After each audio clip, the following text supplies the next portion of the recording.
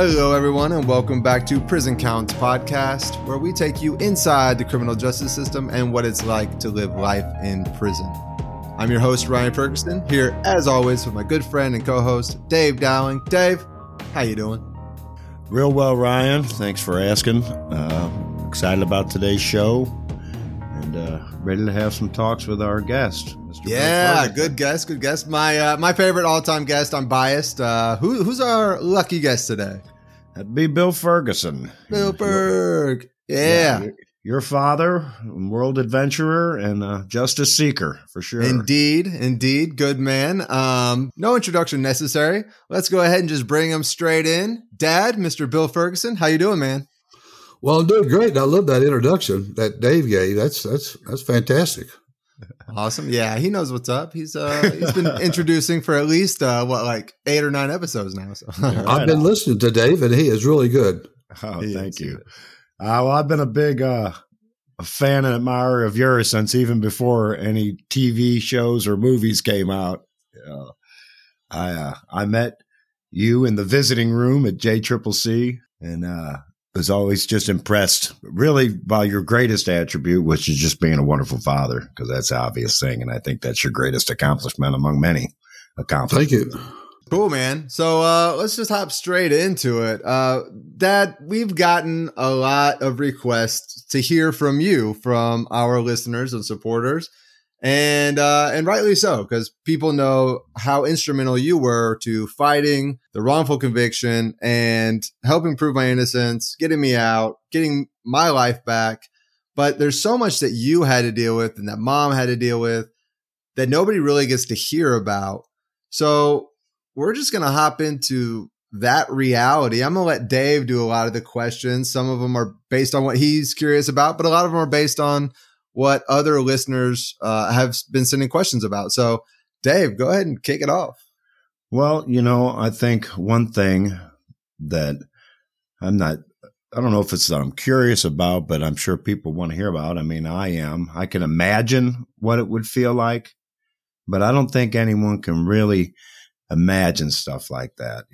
When you found out your son, who had never been in trouble before, was actually being arrested for murder. I mean, where were you when you got the news, and what was your reaction?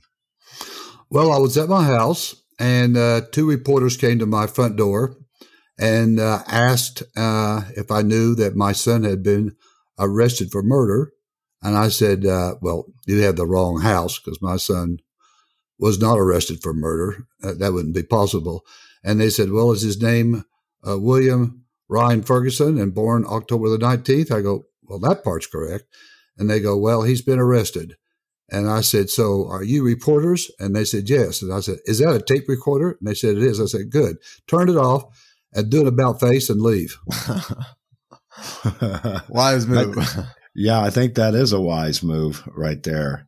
I it's just so surreal to me. Like when I first met Ryan and we talked, and then my friend from the street told me more about the story, I knew immediately that it didn't make any sense, because in the kind of the criminal life, a person generally doesn't start off with robbery, murder. Like there's generally a pattern of criminal behavior that led up to that. And it didn't make any sense to me right off the bat right there. And like you said, my son can't be arrested for murder. I know that's not true. And that's really what got me believing Ryan right off the bat, was it just didn't make sense to me. Right. Well, the big thing for us was, I know my father believed in me. I appreciate you, Dad. But we'll hop into what happened next and how you're able to confirm that that's actually what had happened to me. But Dave, remember this. We got to get into, I didn't want my dad and my family or the world just to believe in my innocence because of the character of who I am. I wanted them to see it based on the documentation. And that's a really interesting part of the story that we'll get into a little bit further on down the line, right? Well, I think we should definitely start talking about that, because somebody just believing me because they love me is one thing, but when you're actually innocent, you want it to be known for sure that they know that you had no part of this. So, Ryan, did you get extradited back from, you were up in another state when you were arrested? I was in Kansas City, Missouri. So they just drove me up here. Oh, they just drove you from Kansas City. I see. And so when was the first time, Bill, that you actually saw Ryan? How long was it? It would be about 3 or 4 days later. I think it was on a Wednesday. We went into the jail, and bear in mind, all county jails are horrible, and the Boone County Jail is no exception.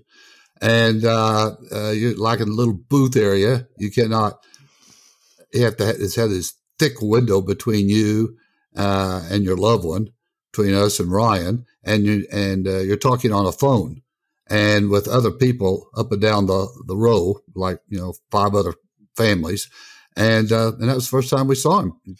Couldn't have any physical contact, couldn't have a hug, couldn't have a handshake, no physical contact, and I hated that. Yeah, it's traumatizing, really. I mean, the stark reality when you get to a county jail and see your loved one in that position, it evokes a lot of emotion. And that's a place where you're innocent until proven guilty. You've been proven guilty of nothing, and they deprive you of food. They deprive you of sleep. They don't let you outside. You get no physical contact with your loved ones. You might get to see them once a week. You're paying $3 for every 15-minute phone call. It's just... Yeah, it's surreal. And to kind of put in context here, in a jail in a bigger city, when I was in county, in 9 months I was in the county jail in St. Louis, I got in 12 fights. In 15 years in prison, I got in 1 scuffle. That is wild. And it was just really, it seemed like an untenable situation. I mean, the management of these county jails is disturbing, to say the least. Yeah. And I don't know if that's to be made. What do you think, Bill? I mean, I think it's to be made so that you'll take some kind of deal just to get out of there.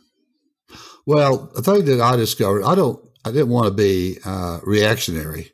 I want to be thoughtful about the whole process, even though I was pretty upset, to say the least. But the reason that the county jails are so bad is because the county, in their budgeting process, they put very little money towards the jail.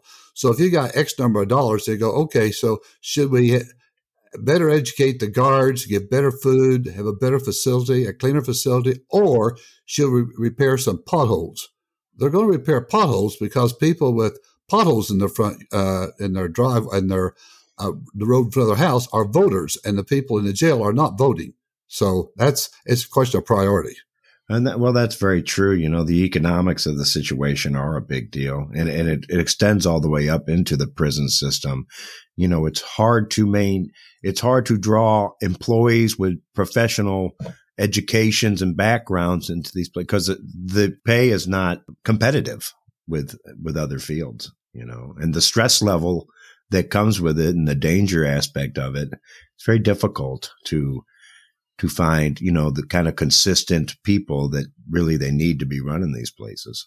But we should move on to how it went during when you got a lawyer and the trial proceedings began. What was your feeling? Were you hopeful? I mean, obviously you were hopeful, but how did you feel about Ryan's chances in court? Well, initially I knew nothing about the case, so I started looking into it. And I thought we had a very good chance because the scenario that they presented didn't make any sense at all. And as I discovered more and more, the more I realized, well, this doesn't even seem logical. It doesn't even seem rational that this could have happened. So, and Ryan, of course, he knows he's innocent. So he's thinking, all we have to do is get somebody with a law degree and present our case to the court and we'll be released. And, but much to our chagrin, that was not the case. Do you feel you would have had a better chance if you would have went with a bench trial where the judge just decides or with the jury? Well, I have no faith in the jury process because when you look at that jury that we had, right off the bat, they said a jury of your peers. Well, there's one guy in there that was older than me, and he couldn't even hear. So he couldn't even hear the case. And then there were some people that had very poor eyesight. They couldn't see the graphics or the videos up on the screen. So already you're thinking, oh, good grief, we're in a bad situation immediately. But here's the thing. Whenever you're arrested, you're in a prejudice symbiotic environment that's prejudiced against you right off the bat. And who is that? That's the police and the media. Because you, as the person being arrested, you don't get to tell your story. You don't get to say anything. But the police are telling everybody how bad you are, and the media is supporting them. Well, yeah, and they almost use the fact that Ryan comes from a decent middle-class background against him. Right. And some people, the misinformation that goes out is amazing. Like, I've had people tell me that, and I'm not going to delve into your financial status, Bill, but I don't think you're a billionaire. Well, if you are, you got to quit hiding that from me, man. Right. Because people really thought all this stuff that, his family's so rich. I'm like, he lives over here in Columbia. I mean, what, upper middle class? I mean, I guess to somebody who comes from nothing, that seems rich, but in reality, I mean, it's just really, and a lot of that is pumped up by the media. Well, they want to write a story. There's a lot of competition. They don't look that closely at the story because they have a deadline, and they have to get the story out and go on to the next story. So they're not going to put much attention into it. And they're thinking, well, what can I do to get people's attention? Oh, yeah, they had a lot of money.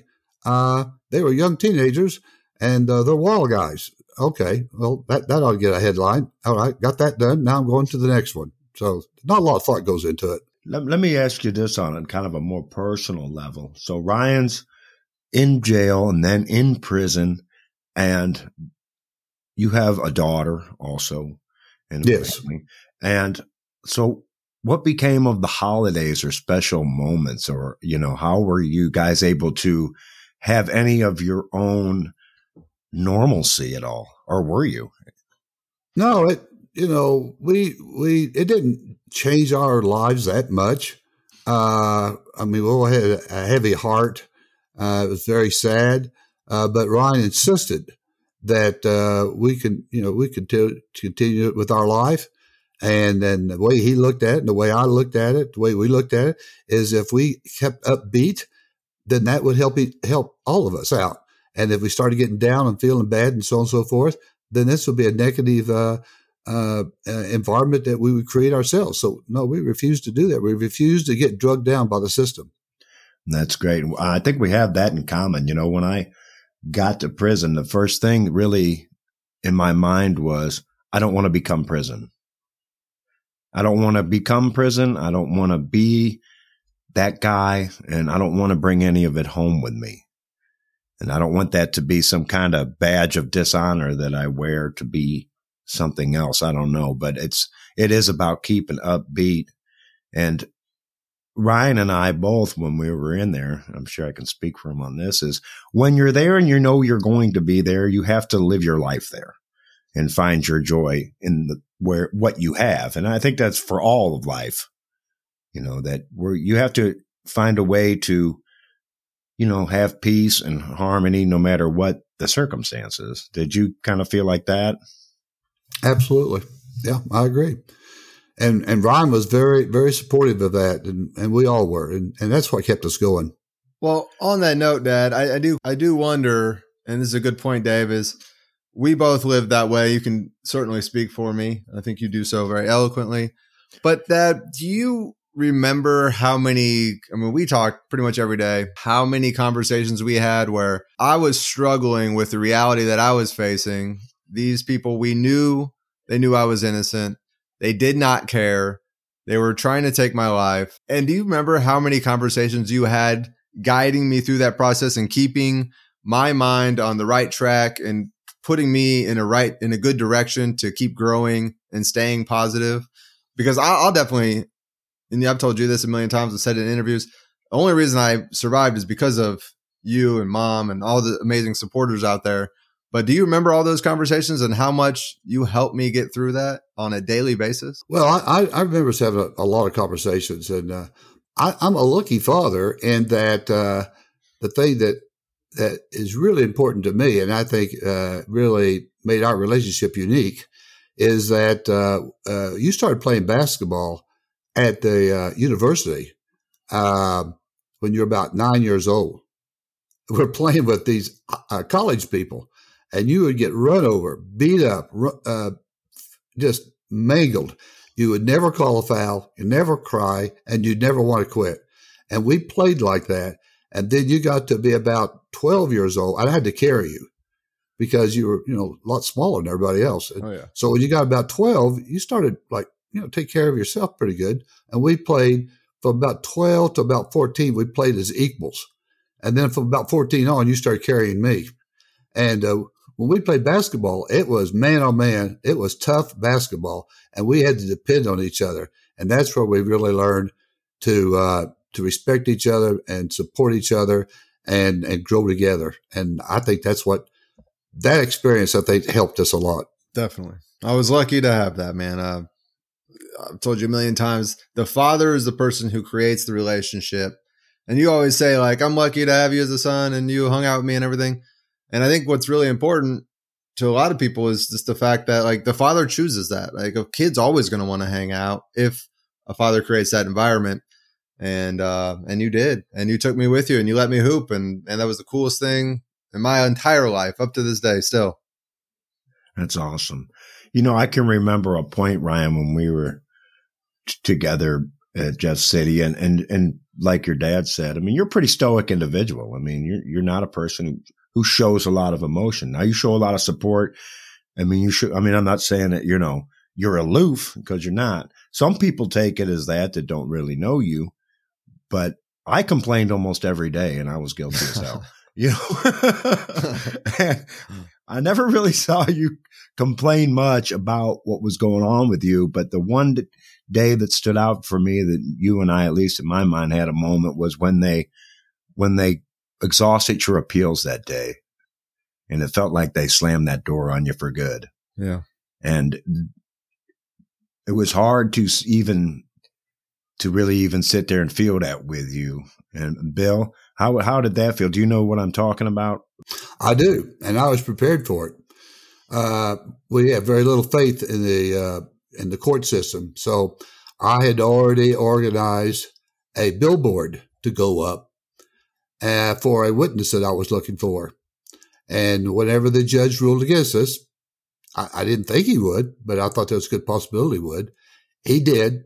And within 5 days, we had a billboard up on I-70 saying that we're offering $10,000 reward for anybody that can recognize a picture of this person on the billboard as an eyewitness to this crime, to show them that we were not giving up. Well, the thing in the process of the appeals, the lengthiness and the kangaroo court of it all the way. I mean, as you go through all these steps that you're going to get nothing. I mean, there's zero chance that they're going to side with you for the most part. So you have to wait to get to this certain point, and then they'll tell you, this is it. When we rule against you here, you're dead.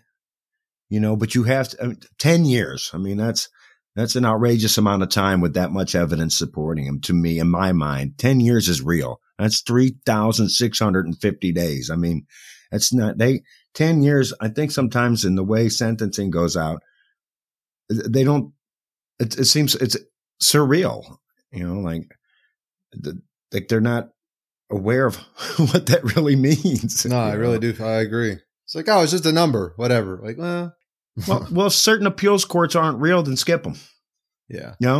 Well, I think the appeals are really interesting. Dad, do you remember? I mean, you appeal it back to the judge who gives you a bogus $20 million bond, the judge who doesn't care about right and wrong, the judge who retires and the prosecutor takes their position. And we know that it's going to take a year to appeal, and they're not even going to take a look at it. They're never going to give it any real chance. They're never going to look at the facts. They were always biased. And it's just like, okay, the next year of my life is gone. And then the next appeal, they're not going to listen to that because it goes to another court that's too close to the court that you're already in. And it's so, Dad, remember we had all those conversations and it was like, yeah, the next year means nothing. Yeah. How did that make you feel, man? Well, it just made me feel like I need to get out there and find more evidence. And, I was really irritated over Judge Roper whenever, I'll never forget that, sitting in the high chair of the court, and we asked for bail, and she says, "Oh yes, bail. Let me think about that. Yeah, I think $20 million." And in that courtroom, it was law day, and mainly you have attorneys. 2/3 of the people in the court were attorneys. They collectively gasped. They couldn't believe it. That turned out to be the highest bail anybody in the United States has ever received for one count of murder. Judge Roper, congratulations. You set a record. That's so arbitrary. I mean, what is that number based on? I mean, I wonder what math went on in her head, and what did she base that on? That number, just on a whim. You can put that kind of bond on a human being on a whim. That's how much power you have. That's outrageous. That's about as much effort she put into it. She yawned a couple of times and thought about it for about a split second, and that's the number she came up with. And then later on, sort of explained vicariously that, Ryan was born in Australia, so he could probably escape and go back to Australia. Let me see. If you are in prison and you don't get bail, that would be pretty hard to go to Australia. So they could have offered no bail. So by giving a $20 million bail, the highest ever in this situation, then you're creating a prejudiced situation with the public and with the court system, with everybody. And people are thinking, well, gosh, if she gave him a $20 million bail, he really must be bad. He really must be guilty, because no one else has ever experienced that. Right. It's just, it's another case of the discrepancies. We talked about in another podcast the discrepancies in sentencings from one district to another, one judge to another, the discrepancy in the bond system. I mean, there should be set numbers for set things. It shouldn't be at the whim of someone else. I mean, I think that the system's been around long enough now that those are easy fixes. There should be a criteria. It should be pretty straightforward. It's like, you're going in for brain surgery. You go, let me see. I wonder how we should do it this time. No, they know how to do it. It's a set procedure. It's like sitting there in the court going, I don't know, Right. maybe 500,000, maybe, hell, let's just make it 20 million. This is right. They're like, Ryan and I both go to the same dentist to get a tooth pulled, and they came into me and they say, we'll do yours for $75. And then they go in, Ryan, we'll do yours for $75,000. Yeah, pretty much. That's the price. And it's based on your face, I guess. Yeah. Why is that? I don't know. It's just how I felt when I woke up. Right. Just seems I need that right now, so I'll charge that. Yeah. Anyway, I don't know. But one question that I never really was sure of is your lawyer from Chicago, Kathleen. Kathleen Zellner. Kathleen Zellner. Yeah. How did she get involved, and when did she get involved?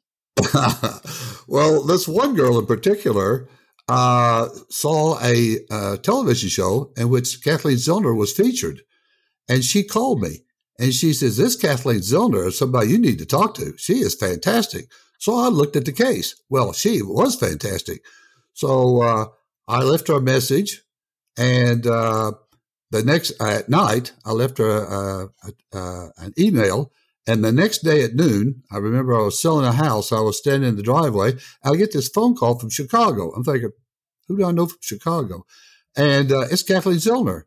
She says, hey, Bill. This is Kathleen Zellner. And I almost had a cardiac arrest on the spot. And I'm thinking, oh, my gosh. She goes, I watched Ryan on the 48 Hours, and I said to my husband, if I ever get the opportunity, I would like to be his attorney. So, Bill Ferguson, I want to know, what do I have to do to be the attorney? I said, well, come down and do a walk with me of the crime scene and stop by the prison and see Ryan. She goes, okay, how about weekend after next? This is one of the top lawyers in the United States. Weekend after next, she came down with her law partner. We did a tour of the crime scene, and she went down and saw Ryan. That's Kathleen Zellner. And when I tell you what, when you're represented by Kathleen Zellner, you're represented. Yeah, that was a really interesting time. People never really hear these stories, but when I met Kathleen, it was such a hopeful moment in my life because it's hard to get any representation, let alone good representation. And generally it costs so much money, and you have an opportunity for literally one of the best attorneys in the nation to do your case pro bono. But you got to go through this kind of interview process first. And I remember Kathleen and Doug came to the prison. We met in the visit room, and it was empty. And I talked to them both, and I could tell. I mean, I was definitely being interviewed, and they're obviously incredible attorneys. They know how to interrogate people. So they were interrogating me. They know all the facts. And then Doug steps out, and I talked to Kathleen alone for probably 10 or 15 minutes. And like, that was the moment. It was like, she's really digging in, getting to know you, determining whether or not you're a person she wants to represent. Are you going to represent yourself well? Are you going to fight for yourself? Is she not only going to believe in the facts, but believe in you? And, man, it was just such an incredible and terrifying experience all at once. And, when she was like, we're going to represent you, and left there, man, it was, even though it took another 4 years to get me out, it was the best feeling that I had in 6 years. It's like, at that moment, I knew that I would be proving my innocence in the quickest amount of time humanly possible. And I am 100% certain that no one could have done it better or faster than Kathleen. So that was incredible. Absolutely. Absolutely. So are you home right now without her? I think there's a great question. Really good probability I'm not, because what I've seen is attorneys don't push, they don't push like they should. They don't push the courts as I believe they should. So Kathleen, she gets the facts and she starts filing, and she's like, you know what? I'm going to get this in front of a judge. I'm going to start pushing this forward, and they're going to hear this evidence, and we're going to do something. Whereas I've seen so many other attorneys get evidence to prove a person's innocence, but they're like, well, we need this over here, or we need that over there. And it literally 6 months goes by. We're going to file next month. Another 6 months goes by. Well, we're going to file in we just need one more thing.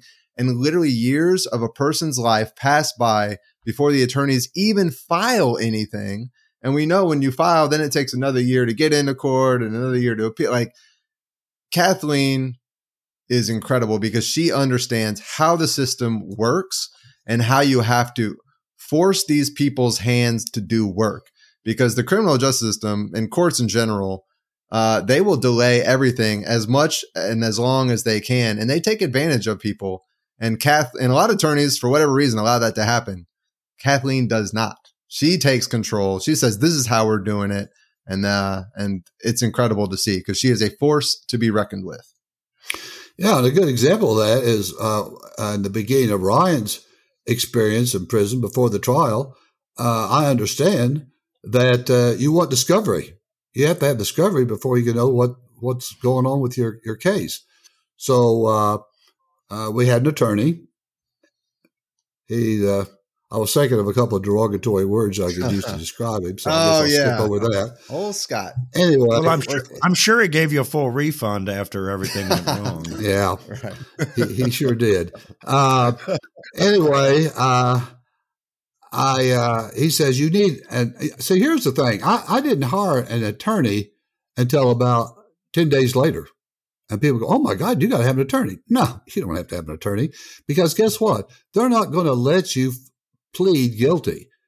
There's no way you could plead guilty in a murder case. They will not let you do that. I know that. And so that gives you 10, 15, 20 days to go out and find an attorney, because nothing's going to happen. I mean, a lot of people go, oh, my God, you can't do that. No, yeah, you can. You can, because nothing's going to happen. There's nothing for an attorney to do. So, so he was saying this, we finally decided on this particular individual, and he's saying, you need to give me my retainer so I can get discovery. Discovery is important. You got to have that. We got to have that. So you start filing motions. I go, yeah, okay. I understand that. I said, okay. So after about 15 days or so, we signed the paperwork, and then he drug his feet getting the discovery. The prosecutor wouldn't give him the discovery. And, I called him up on the phone, and I'm not going to share the But I will say that I was a drill sergeant in the Army, so I do know a few adjectives that I could use to describe the situation. At the end of that, he said, I've never had anybody ever speak to me like that. And I said, I've never had anybody do such a horrible job as you're doing. And I expect you to do something pronto. And that afternoon, he filed for a motion to compel. And that's when we finally got discovery.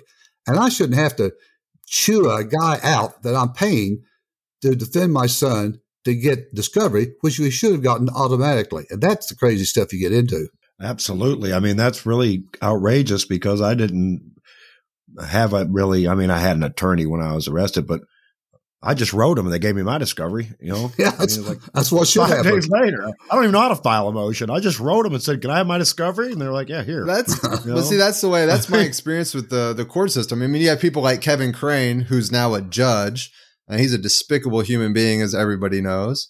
They've all seen him on Dream Killer and all that he's done to basically obstruct justice. But he chose to not give the discovery up.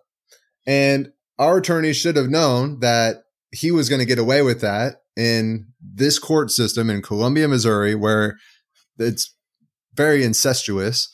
And so nobody was going to force him to give that up until he filed the motion to compel. And our attorney was too weak to do that until my father basically was like, you have to do it. Like, force your hand. He's not going to give it to you. He's going to keep lying to you. Kevin Crane is. He's not going to give this information. You have to force a motion to compel. And then that point we got it. But that's what I'm saying with attorneys not understanding. You have to push the case forward. It's not just going to happen on its own, especially when you have corrupt prosecutors. Like, it's just not going to happen. Yeah, and while we're on the subject, there's another little factor. He's what I'd call a pretty boy. He's a pretty good looking guy, good personality, not much of an attorney. But he was, and I wrote him a little letter explaining my thoughts on this, that he was very apprehensive of crossing swords with the prosecutor because guess what? He's going to have other trials with this same prosecutor. So he doesn't really want to upset him. He's just going to go along and hope it all works out and hope that the parents don't say much. And, the prosecutor will eventually give you the discovery. So they're playing the game. They're playing the long game. They're not playing the game of representing the client. They're playing the game of, I want to get along for the next 10 years in this court system, so I don't want to upset anybody. That's the game they're playing. Absolutely. I was going to comment on that a little earlier, that aspect of it.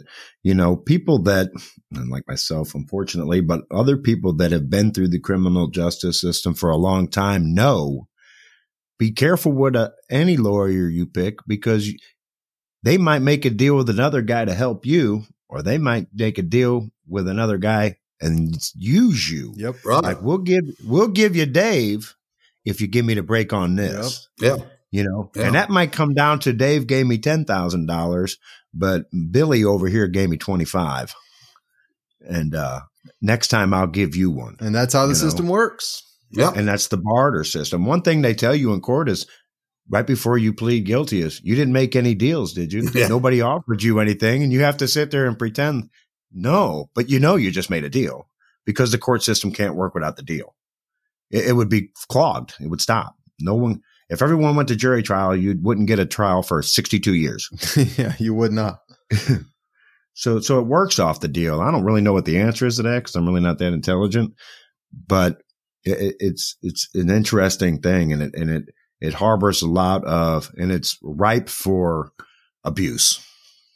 Well, one of the things that really bothered me with the criminal justice system, I guess we're just, these conversations can go on and on about how systems really work, especially in a smaller environment like a Columbia, Missouri, but even in a St. Louis, I mean, really anywhere, because the court system is small, especially when you get into specific areas of law.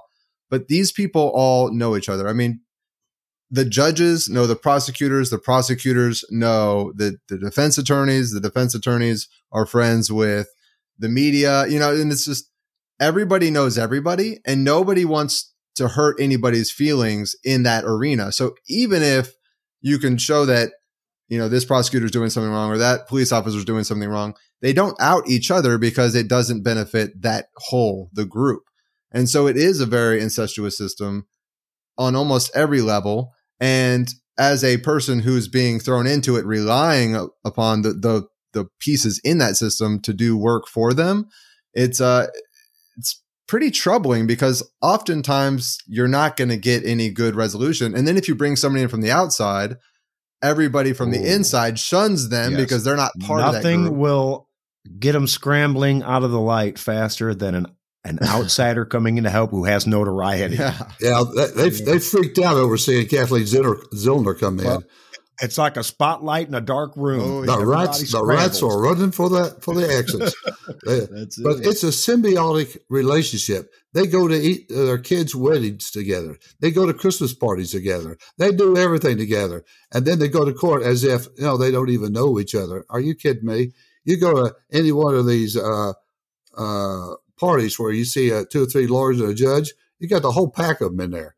But at the same time, I'm not going to paint all of them with the big brush that we're painting. Yeah. I would like to take this moment to say, Judge Oxenhandler, he was a judge here, is an excellent judge. I've gone to a couple of his court cases, listened in. One of them was a habeas case. He is absolutely excellent. I wish I could say that about more judges, and I don't know most of them, but the ones I did know were horrible. But Judge Oxenhandler, I'd like to be able to say that I can say good things about people. I even know some police that are good. But you cannot say everybody's bad. And the other thing, all prosecutors are not bad all the time, but they're bad. They can be bad sometimes, and that's enough. They should be good all the time. It shouldn't be just sometimes. No, that's exactly the truth. And I like to make that point clear every time we do a podcast is we're not anti-establishment. We're not anti-law and order. We're not here to say everything needs to be bashed and there's no good in it because, there is good in it. And the system is our system. It's the people's system, and it's up to the people to become aware and become involved, right? To know what's happening, to quit letting things happen behind closed doors, and it's a shame, but we don't really care until one of our own family or ourselves are in it. And then we do. Well, and there's just no way to know unless if it happens to you or someone else. We certainly didn't. And I agree with your guys' sentiment as well. There's obviously great people in the system on all sides, whether they're prosecutors, judges, defense attorneys, obviously the media. Like there's a lot of good people. I would say the balance are good, people who want to do the right thing. But the way that the system is set up is part of the problem. The incestuous nature of it, the fact that there's no accountability for prosecutors, it basically allows for corruption to creep in. And that's the problem. When you give absolute immunity to people who have absolute power, it's going to corrupt. And it will corrupt even good people. And that's what we're talking about and what we're seeing. And that's why I think there are so many wrongful convictions and so many disproportionate sentences and so much delay in the criminal justice system. So while it is a system I believe in and that ultimately works relatively well, it's one that needs a lot of help, a lot of light shown on it. And as Dave was saying, it is our criminal justice system, and we need to make it better to protect all of us. Very well stated. Hey, Bill, let me ask this because we're going into a long time here. Look, since Ryan's come home, he's been exonerated, he's been cleared. Are you still involved in any other kind of cases? Has this sparked you to, look at other people's stuff and try to help, or did this end it there? It's odd how that evolved. I, after Ryan started getting out, 48 Hours covered us, and Dateline and numerous other organizations, people started thinking I had a good idea how things worked. So I started getting all kinds of phone calls, people asking me to help them with their cases. And I'm thinking, well, I'm not really qualified. I'm not an attorney. I'm not an investigator. But people said, no, we want you to do it. So right now I'm working on 3 cases, and they're pretty high profile. Well, I'm still working on Ryan's case. And then there's the one where the person was shot, I think illegally by the highway patrolman. And then there's another case where a Chicago ex-Chicago football player, we believe, murdered his girlfriend. We're working on that case. And it's amazing what we've discovered. So, it's something that I never thought I'd be interested in, but I like doing this work, and I feel like I've got an aptitude for it. People need help, and I'm happy to do it. But one thing that Ron and I always said right from the very beginning is we're not going to say anything unless we can document it. And that's the way I like to work on these cases. If I cannot document it, we're not going to say it. And I think that goes along, because a lot of people screaming, yelling, cussing, whatever. That doesn't do any good. You got to have documentation. That's excellent advice. And since we've started this podcast, and I got an Instagram account now and stuff that I really didn't know about before.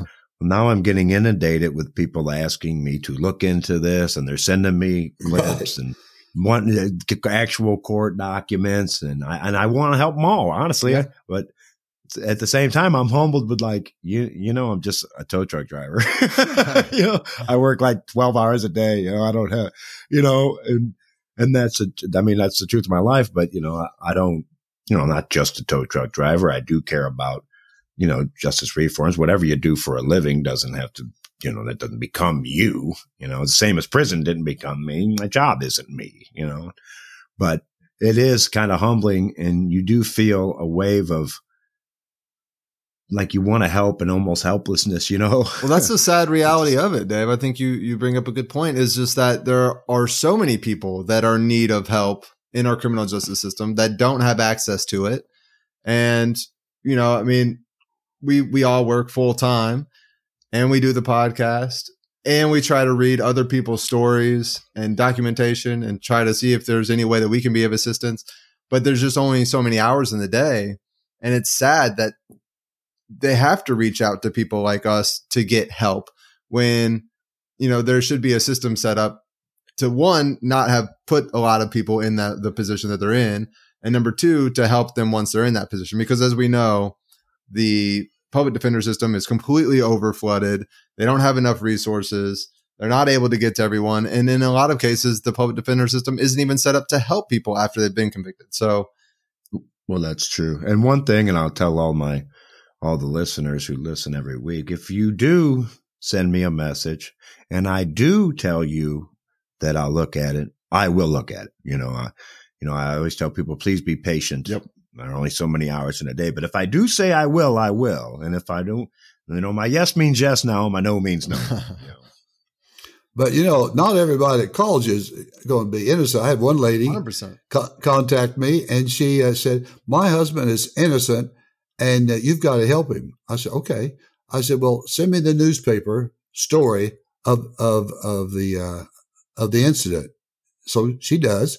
I read the newspaper, and about the second column, it says, oh, and by the way, we found the DNA under the fingernails of the husband.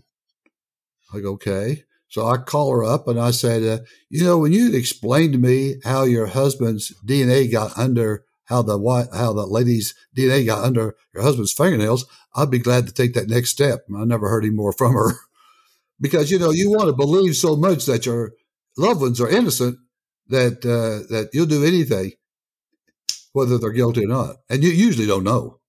So I need the And facts. let me tell you, I'm pretty jaded. I don't believe too many people. Like, I don't know. I might have became that way just from being in prison and everybody saying they're not guilty. The first time I had a conversation with Ryan a real conversation with Ryan walking on the 5-house yard, I said, hey, just so you know, I really believe you're innocent, and so does my family. Like, we really believe you, Like, I'm not just saying that because we say that to each other every day. I mean, I actually and honestly don't think you should be here. And I appreciate that's that, kind of man. weird. Yeah. Yep. And that's what we like, we knew we were getting the facts out there. That kind of helped show, like, because we never talked about the case or anything, but it's like you could see the facts, and the facts were coming out in 48 hours and things of that nature. Thanks, Aaron Moriarty, by the way. And but it was so cool to see that people were witnessing that. Well, what was real cool inside was seeing, and this is the truth, your dad's just determination and being there every week in that visiting room. I mean, everyone felt it. And whether they liked you or not, people were really inspired I was and still am by your dad, and the way he, just stuck to it and learned as he went and used the media against them. And just really, it was awe inspiring. And anybody who hasn't seen Dream Killer, it'll get you choked up. To me, it's, I don't know. You have a lot of accomplishments in your life, Mr. Ferguson, but I think your fatherhood is probably your greatest, and I think that's awesome. Thank you. I appreciate that. But, I'll make one comment. 48 Hours is the first television show that really got into our case. And they called me up, and they said, we'd like to come. And they're in New York. And they said, we'd like to come. I'm not even sure if they knew where Missouri was, but we'd like to come and visit you. I said, great. So they came. We had a nice dinner. And they said, what do you think we need to do to understand this case? I said, walk the crime scene with me. And they go, all right. They get the cameras. We walk the crime scene. We walk along. I go, now right over here, X, Y, and Z happened. Oh, now, Mr. Ferguson, how do you know that? I go, well, police report 32. Do you have police report 32? I said, yeah, it's right here. They go, oh, okay. So we went the whole tour like that. We got back and they go, any chance we could have those police reports? I said, this is yours. I gave them the whole notebook with everything. And now they felt confident in going forward and talking about our case because I wasn't doing emotional things. I was giving them documented proof, documented police reports. None of my opinions. This is what actually happened. This is what the police wrote. And so they had total confidence to go forward with that. And that's when Erin Moriarty jumped on that. And she did it 3 times. I think Ryan's case is the only time they've ever done 3 times. Yeah. That's cool. We almost got sick of seeing him on TV. And then to have to walk out in the wing and see him again. I'm like, hey, bro. All right. I can't escape from you anywhere. Okay. And now you're stuck here on this podcast with me. Yeah. Oh my gosh. Well, look, we are out of time. Dad, thank you so much for joining us, man. And I love you so much, man. I appreciate everything. I wouldn't be here without you in so many respects. So, yeah, man, appreciate you. I love you too. And I'll tell you what, you guys are doing a great job on the program. I'm looking forward to meeting Dave in person sometime. I'm very impressed with his radio expertise and the things in his comments. Very, very thoughtful, very insightful, very well done. So you guys are doing a great job. Thank you very much, Bill. I really appreciate it. I appreciate your taking your time to talk. And I, too, can't wait to see you in person. I was hoping we would during the Amazing Race premiere, but COVID shut us down. Yeah. But we'll get it together. Sure. Real soon. All right. Take care, man. Later. Thank you. Cool, man. Always good to have the Pops on. It's been a while since you guys saw each other. A long time. I haven't seen him since the visiting room. Yeah. Jeff City. Yeah. The crazy thing about the visit room, and we got to do a podcast on this, but it was very unfortunate because we couldn't even talk to each other really in there. Like, you had to stay in your group. And if you tried to talk to somebody from a different group, even though we'd all say hi to one another and we got to know one another, it was like, I could never get to know your visitors very well because they'd be like, oh, you guys can't talk. Right. They'd come by and say something. And, when we first got there, remember we used to get up and get our own snacks. Like we just had a little bag of change with us and we'd go up and get snacks. Then we couldn't do that. Then the visitor had to go do all that stuff, which was, bad if you had a visitor that was elderly. And there were a lot of those, man. A lot of people with elderly parents or grandparents that were coming in. They'd have to stumble over, try to grab you a soda and a bag of chips. And it's just like, it's so wrong. They had to work to get into this. Like, it's hard to get into a visit. And it didn't help or slow anything down that was coming into the prison anyway. And that was another thing. I remember my Aunt Carol came and visited me one time.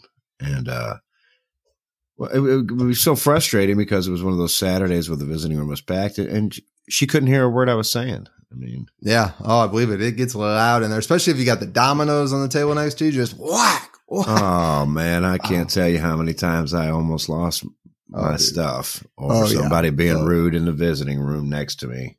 Yeah. But hey, have some respect, man. You don't got to slam those things down. You don't got to yell to whoever put those in there. Why even offer that option in there?